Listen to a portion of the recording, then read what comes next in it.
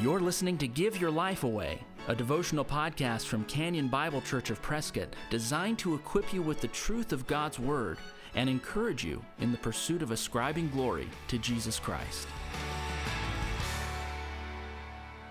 Today on the Give Your Life Away podcast, we come to the book of Philippians, and the section is verses 1 through 11 in chapter 1. Paul and Timothy, servants of Christ Jesus, to all the saints in Christ Jesus who are at Philippi, with the overseers and deacons, grace to you and peace from God our Father and the Lord Jesus Christ.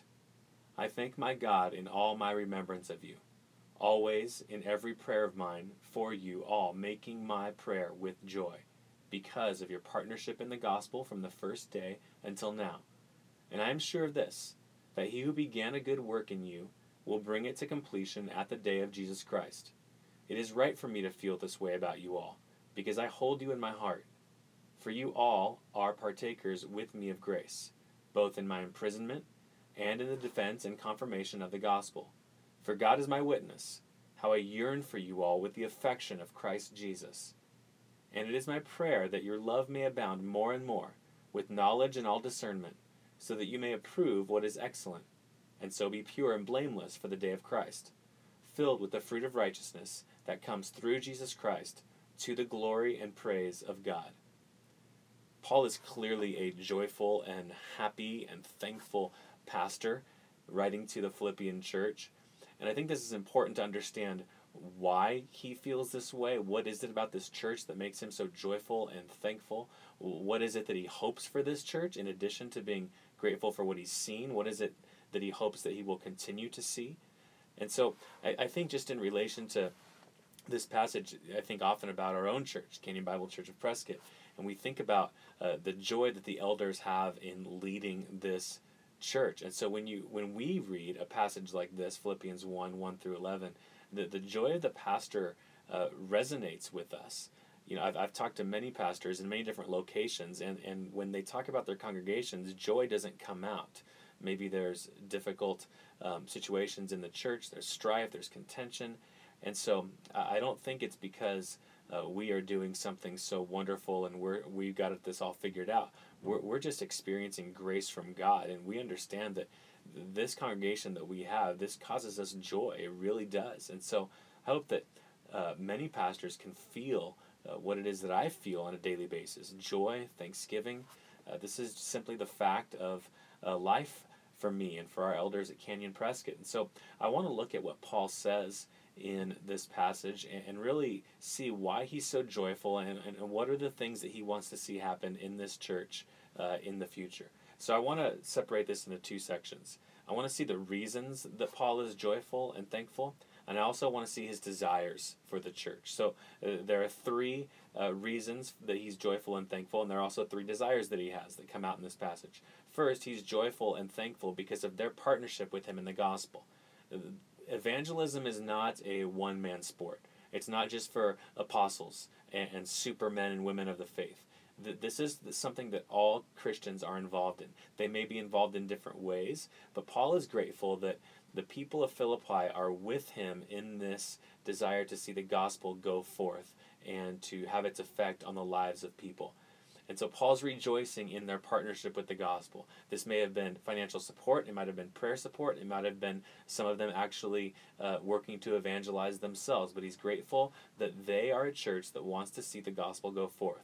And again, that's true in our own church. You see this happening in families and homes with individuals. They're seeking to see the gospel go forth and change lives. And that brings a pastor a certain joy and thankfulness. Secondly, another reason Paul is so joyful, he trusts God to complete the salvation that he began in the people of this church.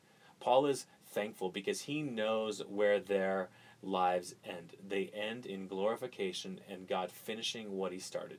This is not Paul seeing them converted and saying, I hope this works out in the end. He knows what's going to happen. God, who began a good work in them, will bring it to completion at the day of Jesus Christ, at the final day of judgment. God will finish what he started. And that brings Paul great joy because he knows that the people he loves will stand complete in the end. Thirdly, Paul is rejoicing because he and the church members in Philippi are partakers of grace together. There's something about being recipients of God's grace that unite a people. We all know that we deserve hell, we deserve damnation, we deserve the punishment from God, but we don't get it. It's not going to come to us. We're only going to get adoption. We're only going to get an inheritance. We're only going to get reward and a special relationship with God the Father and Jesus Christ His Son. So when you have those experiences, when you have that experience of going from darkness to light, you rally together with those other recipients of light. So Paul is grateful in the fact that they have received the grace of God together. And then comes another section. Paul has not just reasons to be joyful, but he has these desires for the church. First, he wants them to keep increasing in love. He says this in verse 9, "And it is my prayer that your love may abound more and more." He wants to see them love each other more and more, love Christ more and more. He wants this love to grow in them. Love is in fact something given by God. When we grow in love, we are becoming more and more like Jesus, the ultimate one who loves perfectly. So Paul desires that his church would love better and better as the days, weeks, months, and years come. Secondly, Paul also has another desire for them. He desires that they would live with blamelessness and purity. He wants them to he wants them to be in a place where no charge can stick against them. He wants the pattern of their life to be blameless and pure. This doesn't mean that he expects that they will be sinless, they'll never sin, but he wants the pattern of their life to be blameless. There's nothing that someone can attack them with, no unrepented sin that someone can hold against them. Thirdly, and finally, Paul desires that they would be filled with fruit. They would be filled with the fruit of righteousness, he says in verse 11. That comes through Jesus Christ to the glory and praise of God. So Paul earlier expressed a confidence that they would be made complete, but he also has this desire that they would, in a daily fashion, increase in their fruitfulness. So he knows what's going to happen in the end. He knows that they're going to stand secure and stand completed at the end because God, who began a good work in them, will complete it. But that doesn't mean he's just going to sit back, fold his hands, and go, "Oh well, I know they'll end the right way." He knows they're going to end the right way, but he wants them to pursue the fruit of righteousness. He wants them to grow in this. So he knows what the end is, but that makes him all the more zealous to see Christ formed in them, to see the fruits of the Spirit formed in them, the fruit of righteousness. And why is Paul wanting all this? It's in the final phrase. Filled with the fruit of righteousness that comes through Jesus Christ to the glory and praise of God. He wants them filled with the fruit of righteousness, not just so that they can have a better life, not just so that he can say, "Look at the people I've led," and really seek to glorify himself. He wants them filled with the fruit of righteousness because it gives glory to God. That's the ultimate reason Paul wants these people to thrive in Christ. He wants them to thrive so that God would be made famous and glorified. This is a great insight into a pastor's joy, thankfulness, and what he desires for a people. This is what pastoral ministry looks like. And we're grateful that we get to experience the same thing that Paul has experienced in the first century. We get to experience it today in the 21st. If you've been encouraged by the Give Your Life Away podcast, please share it with a friend. And if you'd like to get in touch with us, you'll find us online at canyonprescott.org. Thanks for listening. Join us next time for Give Your Life Away.